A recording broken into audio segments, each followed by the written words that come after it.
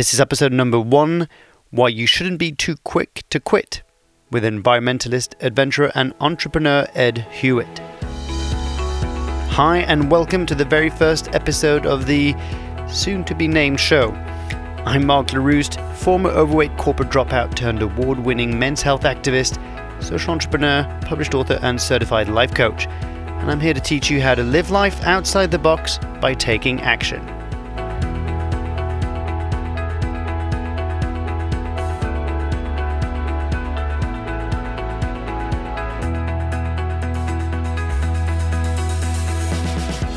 Maybe you're thinking of changing jobs or you want to get in shape. Or maybe you're keen as bean to launch your own business or write a book. Or perhaps you're just eager to go off on an adventure. Either way, it can feel a little lonely at times, right? That's why I'm here to share with you a series of inspiring stories of people who've decided to live life outside the box and step off the conveyor belt. And I know it's not always easy to take action. In fact, I've been guilty as charged. That's right. I've been postponing recording, editing, and posting this episode for a very long time now. Why? Well, I want it to be perfect. I've been listening to so many great podcast shows lately that my quality standards were rocket high. Being a one-man band and having zero previous experience in recording podcasts, I just knew it'd be almost impossible for me to reach the quality standard that I really craved for. On top of that, I still don't have a title for the show. So if you've got any recommendations you'd like to throw my way, please do get in touch. On top of that, I don't have a snazzy intro recorded for my podcast, and the quality of my first interview is far from ideal. But that's also exactly the point of the show, to show you that you can totally start before you feel ready, because I believe that through action comes clarity. But I'm pretty sure someone way smarter than me came up with that sentence first. But here's the deal. By taking a sneak peek into the unconventional playbook of people who've done just that, I hope to inspire you to stop talking about the very things that you really want to do and actually do something about it instead. Today's guest is Ed Hewitt, a guy who in 2013 decided to quit his corporate job to set off on an adventure to travel from Bangkok to Birmingham along the Silk Road by foot. That's right. This epic trip saw him travel 13,000 miles, or 20,900 kilometers if miles don't mean a thing to you like me, through 15 different countries, using 49 different forms of transport, and took 228 days to complete. From hitchhiking with the Laos Army to partying with pandas, and finishing on a football pitch in front of 20,000 fellow wolf fans. Safe to say that Ed learned quite a lot along the way. But a word of warning though, the quality of the audio isn't great, and I'm working on it. If you've got tips on how to increase the quality of how to record an interview over the internet, please do reach out to me, and I'll love you forever. But for now, it's time to learn from our very first unconventionalist.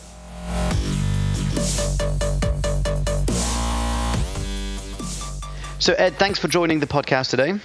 Hi, Mark. Thanks very much for having me. No, it's great. I know we've been trying to sort of schedule this and I had to sort of push back, so I appreciate you jumping back on board on Skype. And I just thought I'd get straight into it. So I checked out your website of Bangkok to Birmingham, which was in 2013. So tell us a bit more about how you came up with that idea. Well, I lived in Bangkok when I was 18, and I was there for 6 months, and that's where I'd first fallen in love with travel. And I was born in Birmingham. And this trip would kind of link the two. So when I was 18, which is over 10 years ago now, I'd always dreamed of how I could get back home without taking an aeroplane. And right. I was kind of plotting like the long way home. Yeah, exactly. Plotting out different routes, and I'm a geographer as well, so drawing lines on maps is particularly appealing to me. And I was kind of looking at all the different routes that I could take back then when I was 18, but I had I had a place at university which I had to go to, so I never did it then. Sure. Anyway, so 10 years later, and I was in a corporate world and going along merrily on my way, 28, and you kind of think, well, I could do this and get a house and get married, or I could go and do the thing which I'd always wanted to do since I was 18. So I decided to take the latter option and quit my job and went on this big adventure. So there must have been a point where you must have thought like, okay, this is a crazy idea, and probably come up with like 10,000 reasons why not to do them. What made you kind of actually take that step forward and go on the adventure? I started to read quite inspirational books and quotes and stuff, which really got my juices flowing, and thought, it'll be okay. There was a really influential one called The 4-Hour Workweek. Mm-hmm. Tim Ferriss, and there was a chapter in that which is something like, what's the worst that could happen? And basically, the worst that could happen really isn't worth not doing something. And that was very inspirational for me, and that kind of mindset of, well, why the hell not? And then again, it sounds a bit cheesy. I came across a really great quote from another guy who was actually recommended by Tim Ferriss, called Rolf Potts, and he'd written this great book called Vagabonding, which was all about how you can have this kind of mini retirement break lifestyle. And he had this brilliant phrase, which was, live your life richly rather than your life to get rich. I just thought, that completely sums up what I'm about, and let's put that into practice. Yeah, beautiful. So you went for 9 months, and in a nutshell, how was the trip? Rich in experiences. Yeah. It was, all the adjectives that you could kind of describe about life. Thrilling, beautiful. It was yet tiring, thought-provoking, reflective. It was all of these kind of mixture of emotions. It was, physically, it was. I didn't find it that difficult. Because you did it all. So you did it all by land. Is that correct? So no airplanes. Yeah, no airplanes by land. So some hitchhiking in there. There was some walking in there. I walked the last leg from London to Wolverhampton, which is where I'm from, via Birmingham. Yeah. There was some donkey riding. There was 51 different forms of non-flying transport, and I was staying with local people for as much of the time as possible. So over 50% of nights I was couch surfing or staying in a barn or a sofa or something. Do you remember roughly how much you spent? Like, what was the budget for the trip? Well, it was less than I was paying in rent in London. Wow. So I spent in total for those 8.5 months that I was away. Then I spent in that time on everything. So that was total costs, including the flight out to Bangkok, sure, to the journey, insurance, buying equipment like bags and cameras and stuff, and then all my expenses whilst I was away. The whole thing totaled less than I would have spent on rent alone in London in that time. Wow. So worth it. Yeah. And what was the worst thing that happened?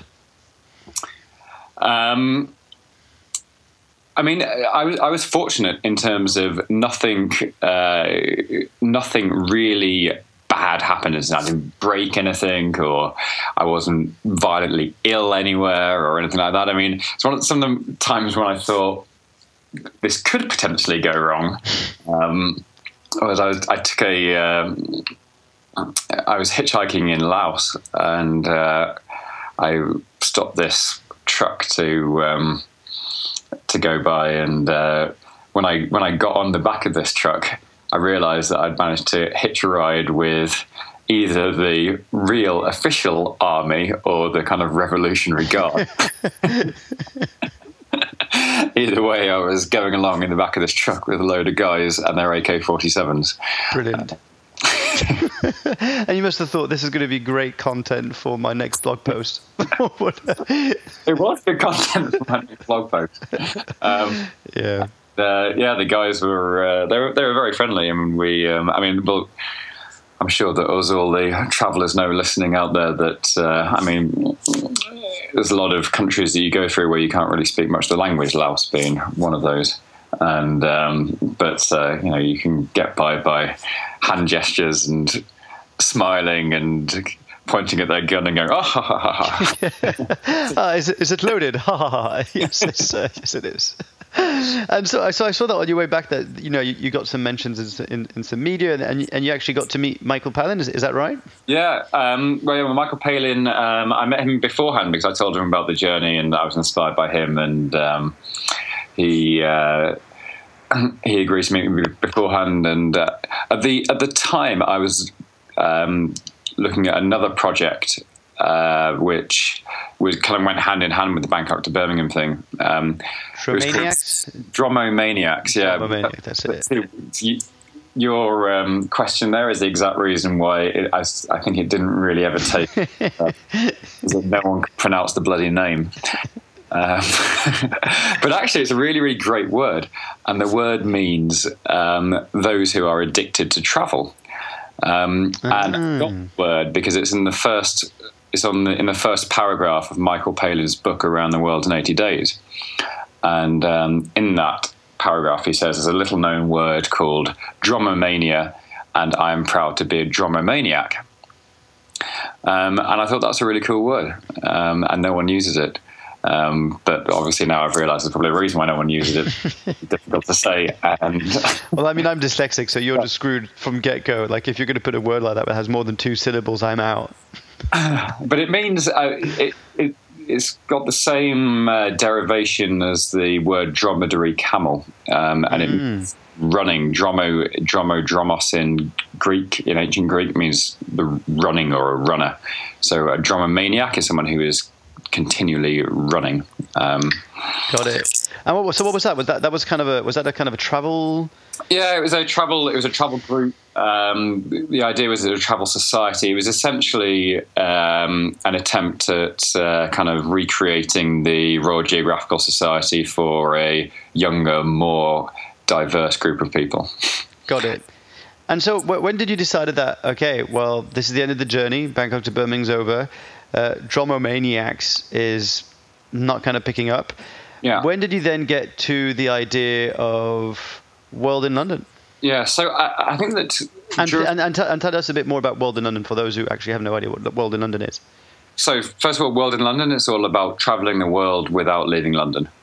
And I'll come to you a bit more about exactly what it is that we do in a moment.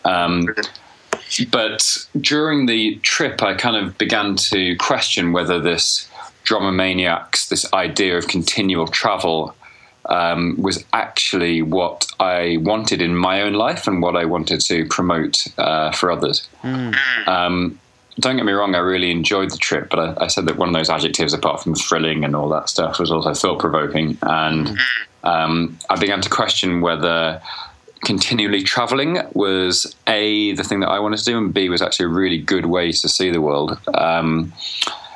The issue with going away on these very long adventures for a long period of time across lots of different countries is that even though it's broadly falls within the scope of what you term slow travel, it's actually anything but. And you're going through countries and cultures so quickly, really, that it's difficult to really get a true understanding or any depth in any particular one of them. Right, as opposed to like when you said when you lived in Bangkok for a little while, and I've lived in probably 10 countries across 4 continents and spent anything between 4 to 6 months to a year to 3 years, and I can definitely vouch for that there's a big difference between staying there for a few months as opposed to traveling through. Huge difference. And I began to kind of reflect on all my previous travel experiences and what I really, really enjoyed. And actually, I came to that conclusion that it wasn't necessarily the times when I'd just been on the road all the time. It was the times when I'd been in a new place, in a new culture, but actually lived there for a few months. And I mean, actually, my favorite month on my trip was the 1 month that I stayed still, which was in Beijing. And I got to know some people there and got to know the city a bit more. And I think that if I was going to do a big adventure again, or it would be just to one place for a period of time. And then, you can work from around that place. You can do a project out of that place. There's a guy, and his name is escaping me. I found him out through the guys that behind the Minimalists.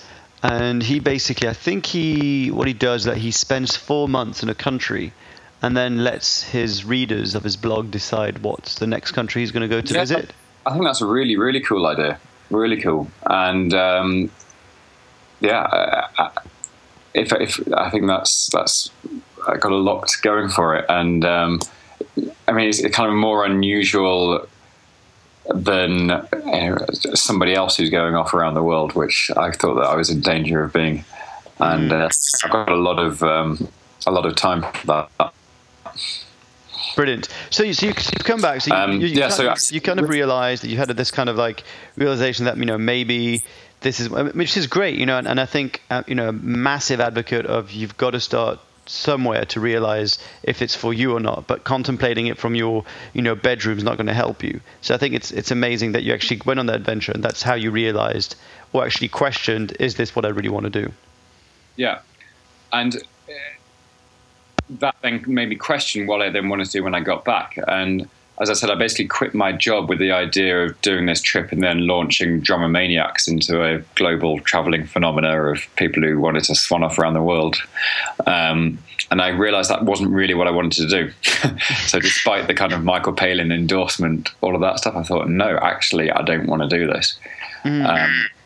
But I still do love experiencing new cultures, and I thought, is there a way that you can kind of continue this travel, all the fantastic things about travel in terms of the food, the meeting the new people, but actually stay in one place.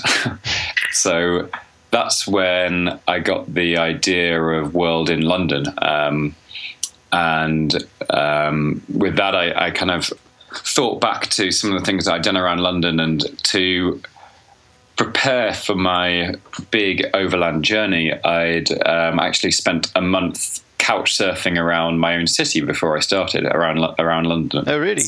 Wow. I wanted to do a load of couch surfing whilst I was on the journey, and I thought that starting off in the city where I lived and worked would be a good way to do that. And actually, as I was on the journey and reflected on that month that I spent couch surfing around London, I began to realize that was actually the month which I'd arguably enjoyed the most out of the whole journey. And that's not to say that the journey wasn't fantastic, because it was. It was just that this month spent couch surfing and seeing your own city from a new perspective, more enriching. Have you not noticed that so this is the most fascinating thing I find, that so I know more about other cities that I've explored around the world than I do about either Paris, because I'm half French, half Welsh, or London. It's like, and it's like we live in a city, we forget. Like, I know people who've never been, for example, I don't know, to the London Towers, or they've never been to Hampstead Heath or whatever.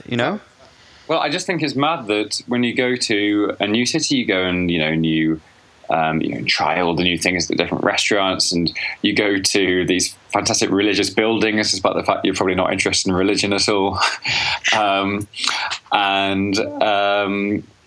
You're up for meeting people, you're in discovery mode.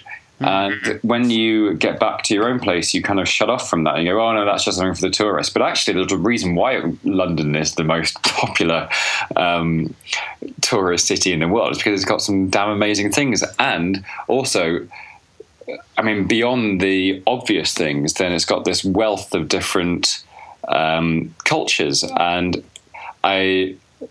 with London being such a multicultural city, I began to think, well, actually, I love meeting new people. I love discovering different cultures. But how often do we actually do that in London? And what I mean by that is, how do we really, get under the skin of all the different cultures around us? How do we really make the most of this opportunity?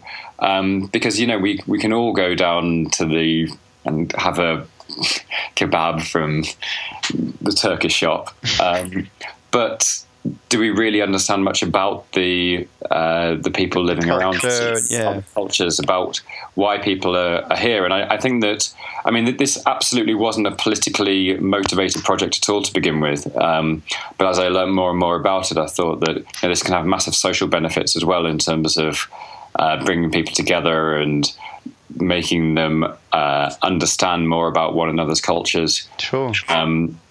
And this whole idea of just seeing your own city differently, being a tourist in your own city, that was, for me, that idea was much more niche and much more powerful than just being a tourist, full stop. No, I love it. I think it's such a brilliant idea, especially since, I'm completely guilty of that, I live in London, and yet I only get to explore London when either my girlfriend comes in town or my mum comes to visit, and we get to go and do all the cultural stuff. Otherwise, I just, I do my commute to work. I come back, I work on my projects, I do my thing. Especially living in Hackney, we're all super guilty that anything that involves getting out of East London, we just think it's a nightmare because we're in the, shithole of public transport. But yeah, so I think that's great. So, and I saw that you tried to do a crowdfunding campaign. So tell me a bit more about that. I saw that was your original goal to raise £15,000? Yeah. Yeah, and you fell short of £5,000. Yeah, so basically the last year has all been about testing whether this idea of traveling the world in your own London, first of all, what exactly that is. So there's a number of things it could be, but what actually is that from a company and business perspective? And then what is the demand for that? So the last year's been a number of experiments really to find out, first of all, what the right thing to do is from turning it into a business, and then to check to test the demand. So the crowdfunding campaign, it wasn't really about raising the money, because the first thing that we'd have done if we'd have had a successful campaign was gone to angel investors to get more, because we needed significantly more than 15,000. It was more of a test of could we get any interest? Could we get more than 500 people chipping in a certain amount? Which was more of the actual kind of acid test of that rather than the £15,000. And so just to sort of go slightly back up, initially there was a load of testing done as to, okay, is this a business which is a large events business, or is it a small scale bespoke experience business? Or is it, as we conclude in the end, going to be an app which is finding the best things from around multicultural London which are already going on, whether they be concerts or whether they be got like a Y plan. Exactly, like a multicultural Y plan. And then the idea with that is that we have we make it more much more focused on Y plan because it's on a country by country basis. Sure. And then we added a little game to it, which is with a passport, and you go around the world collecting stamps as you go to the different countries in London and experience different things. So we basically chose that because from a business perspective, creating all your own experiences was a very, very tough and not a very scalable thing to do. So that's why we kind of arrived at this app idea, which was, I must admit, heavily inspired by Y-Plan. And then we wanted to crowdfund it to really test whether enough people wanted this. Because when you go to an app-based business model, which is a business-to-consumer business, you're tapping into things which are already going on. That means that you're a commission-based business, so you need a huge volume of traffic. Sure. And with the crowdfunding campaign, we wanted to see if we could what the costs were of accessing a huge number of people and how difficult or easy it was to do that. Got it. What we found was that we could access a few hundred. We couldn't access the numbers that we were really hoping for. So what was the lesson in that? Well, I think the lesson in that is that, first of all, that people will tell you it's this great idea. That doesn't necessarily make it a great business. And I think secondly, crowdfunding. The lesson to that is that it's a really, really hard thing to do.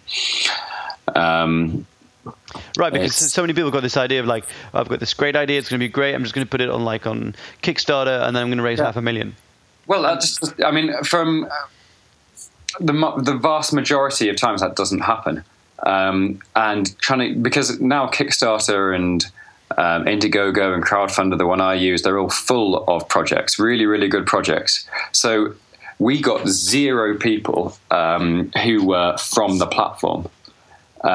People are not just lurking around on these platforms looking to invest in something. It's not like a crowdfunding Facebook where you just scroll down and just kind of like pick. It's more like you get directed to. Is that what you mean? You need to get directed to it, yeah. So, and you need to drive your own traffic. Got it. And the conversion ratios were just really eye-opening. Brilliant. And so where is it today then? Where's the project at today? So we think that there's definitely something in it. I mean, we've had too much good feedback to completely give up on it. And I genuinely think that it can play a really important role in terms of bringing communities together as well. So right now we're looking to find an organization and a person who can take it on as a not-for-profit entity. So come to the conclusion really of the last year, it's not going to work as a large, scalable, commercially viable business right now. So we want it to be to tap into some funding and hopefully to find a home for it. So there's a number of negotiations and talks which are going on at the moment as to where that might be. So I can't reveal them now. But, if anybody is listening and interested in, then please do get in touch. So if you're listening to this and you're kind of keen to get your fingers into a sort of social enterprise / startup who's trying to bring a change and actually turn yourself into a tourist in your own city, then make sure you get in touch with Ed. Ed, how can they get in touch with you? Well, they can go to the World in London website, which is www.worldinlondon.co.uk. Or they can email me, ed@worldinlondon.co.uk, or Twitter @worldinlun. Brilliant. Okay, we'll make sure. So we're just going to wrap it up, and I want to know where you are today then. So I know there's some exciting project in the pipeline. Can you talk to us about that? So again, after a year, so I've been 2 years without a salary now. Since I left my corporate job, and I basically run out of money. So I decided that I need to go back into the salaried world, and there's no shame in that. And what that's really opened my eyes to is that just because it's a salary job and working for somebody else doesn't mean that it can't be cool or can't be something which is really, really worthy. I think that I got slightly hung up on the idea that I needed to create my own thing for it to be worthwhile or fun or true to escaping the city. But now I'm much more comfortable actually with the fact that my salary is going to depend on someone else. Yeah, so, you're ready to take off that pressure and know that you. And it is a hell of a lot of pressure. And I would say to anybody who is thinking about doing that, then really make sure you're prepared for the pressure of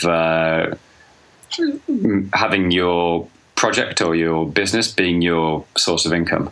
And if you can get some other source of income on the side, then that's really a really great thing to do. And that then takes the pressure off the financial burden of any projects, and you can actually put the fun back into it. Because I think that towards the end of last year with World in London, I was burnt out, and also beginning to kind of resent the fact that it came down to how the hell was I going to make this pay me, let alone into a scalable business. And that's so common. It's so common that people end up, they start off by chasing something that really excites them, whatever you want to call it, their passion, their purpose, whatever. And then before you know it, that very thing that they started loving becomes the thing that they resent the most, because they feel like they're not getting anywhere. They feel like they're stuck. They feel like they're not making an income. They don't have any personal boundaries, so they start mixing work life, but all the time.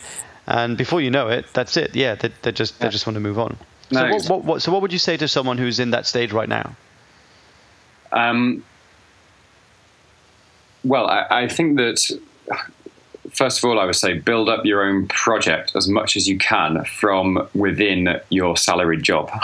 Don't quit too early, because then you introduce this financial pressure, which I said is not pleasant. So that would be the number one piece of advice. And the number two piece of advice is that you don't have to start your own thing. You can join somebody else's, or you can join a great idea which already got some funding behind it, and that's just as cool and just as rewarding.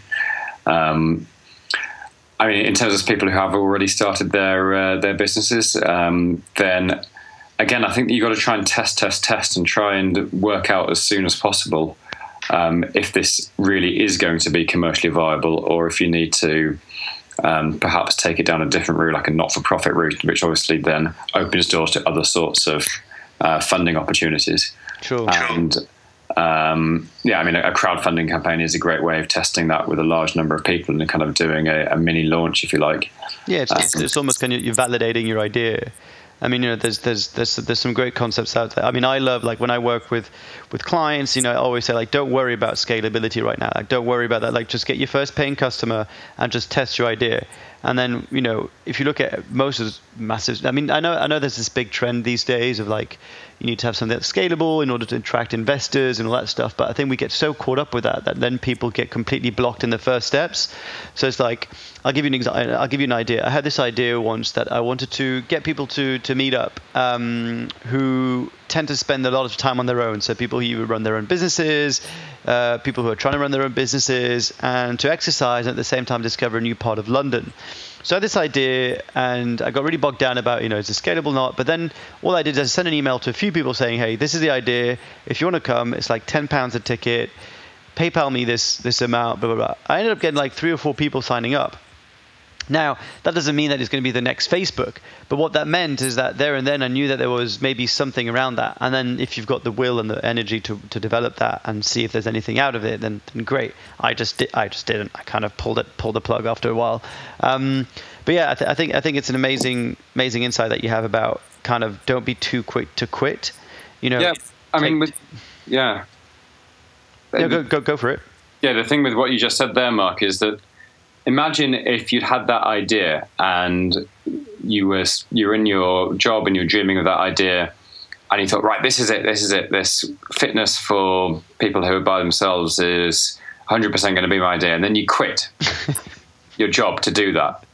Yeah. Then you'd have been for the next 6 months to a year so stressed out all the time about is this going to make any money or not? Is this going to make any money or not?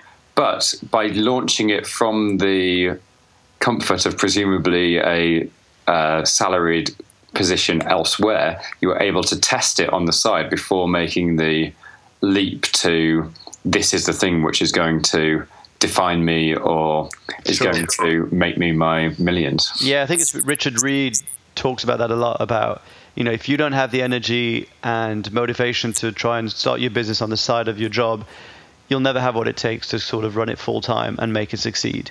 If you're not willing to get up early in the morning or get home late at night and work on it or work on the weekends, then you've got to ask yourself a different question. And what would you say to someone who would want to counter argue and say, well, the only way that this is going to happen is if I focus 100% on it, so I need to quit my job? Yeah, well, I was like that. Okay, so share your experience on that. So I was doing 2 for a while. I was in my previous corporate job, and I was doing. So, by the way, what was your corporate job, if I can ask? It was working for a large energy company on their renewable energy side of the business. Right. So that's why you talk. That's why you write a lot about environmental impact on your blog. Yeah, got it. Yeah. And leaving that was a combination of wanting to go and do my own thing, but also. I was getting to the end of my tether with the company's big statements and lack of action in the low carbon space. anyway, putting that to one side, so I started off Drummer Maniacs as it was then. I was doing both of those things. I had I went to my corporate job by day, and then by night I was going to a co-working space around the corner to do Drummer Maniacs. And I kind of thought, this is really tough. I need to do one or the other. So I left my corporate job, and in hindsight, that was definitely too early. I hadn't tested the Drummer Maniacs idea enough, and I hadn't tested myself whether I really wanted it, because then the issue was that I then went on my journey and then I changed my idea. So I changed my idea to start a new business venture, which was World in London, but without the safety net of a salaried job behind it. So is that the lesson that you would have told your younger self? Like, just hang in tight, fine-tune the idea before you quit your job? Yeah, and don't take for granted salary jobs are good, and I was in a very, very fortunate position beforehand where I had a decent, well-paying job, and it also gave me enough time to go to that co-working space after work and work on my other project. That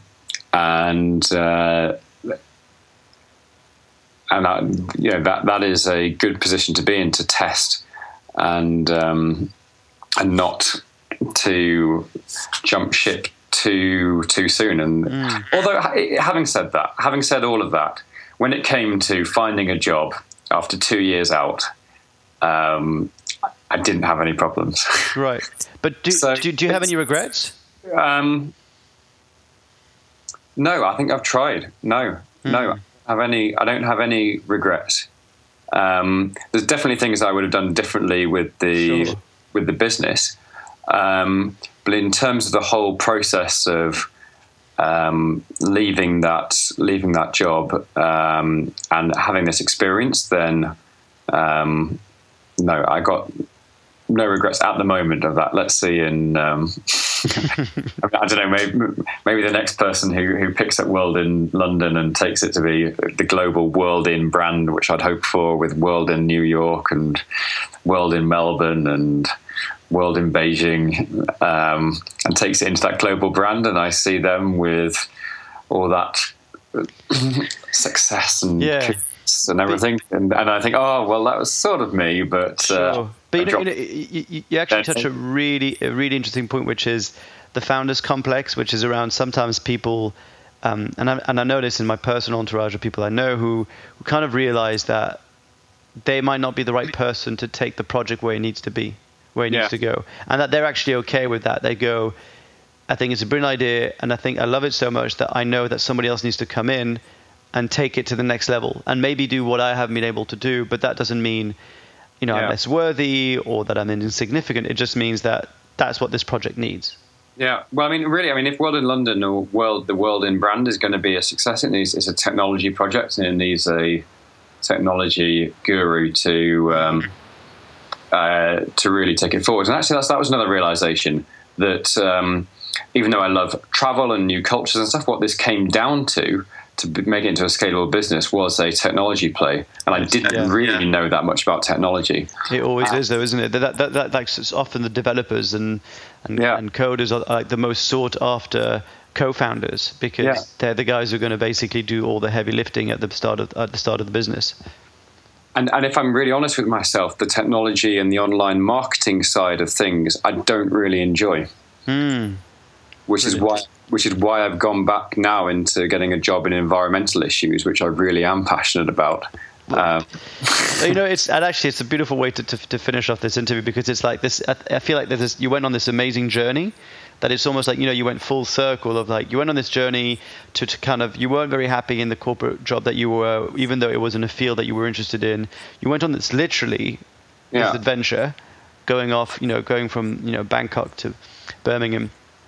And on the way there, discovered that you wanted to do this, did this project, went for it, and now you're kind of like, you're coming back to a job environment, but you're actually I feel like you're at a different stage, or like at a different place, and it's amazing. Well, I'm much more comfortable now with being back in a salaried job, and what it's taken me as well, full circle, is there's still that theme of environmental issues, but rather it's now taking me into a place where before I was working for a organisation which wasn't really at the core of their mission, to now one where it is totally and utterly at the core. And I'm starting next week, and I hope that I'm going to be very happy there. Brilliant. Ed, wish you all the best. I just want to ask you one thing. What are you grateful for today? I'm grateful for the fact that I have a great relationship with my parents, and I'm going on my first family holiday with them in about 10 years. That's amazing. Ed, thank you so much. I'll be sure to link all the social media and all the ways to get in touch with you.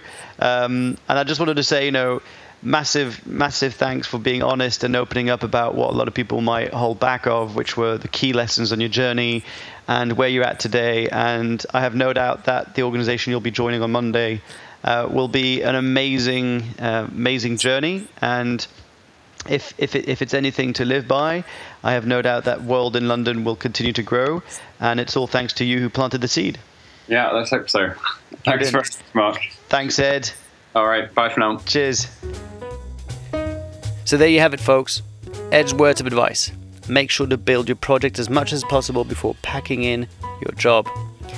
You can find out more about Ed's epic adventure at www.bangkok2birmingham.com, and that's 2 as in the number 2. And to find out more about his startup, World in London, go to www.worldinlondon.co.uk. I'd love to hear what you got out of today's episode. So make sure to pop on over at the website at www.marklarousse.com/1 and leave your comments below the podcast. You can always find me on Twitter at Mark LaRouste or Facebook at facebook.com/Mark LaRouste. Special thanks to Anna McNuff, who's currently running the length of New Zealand and who was the one who introduced me to Ed Hewitt. This episode was edited by Simon Barron. Don't forget to subscribe to the show. But for now, it's time to take action.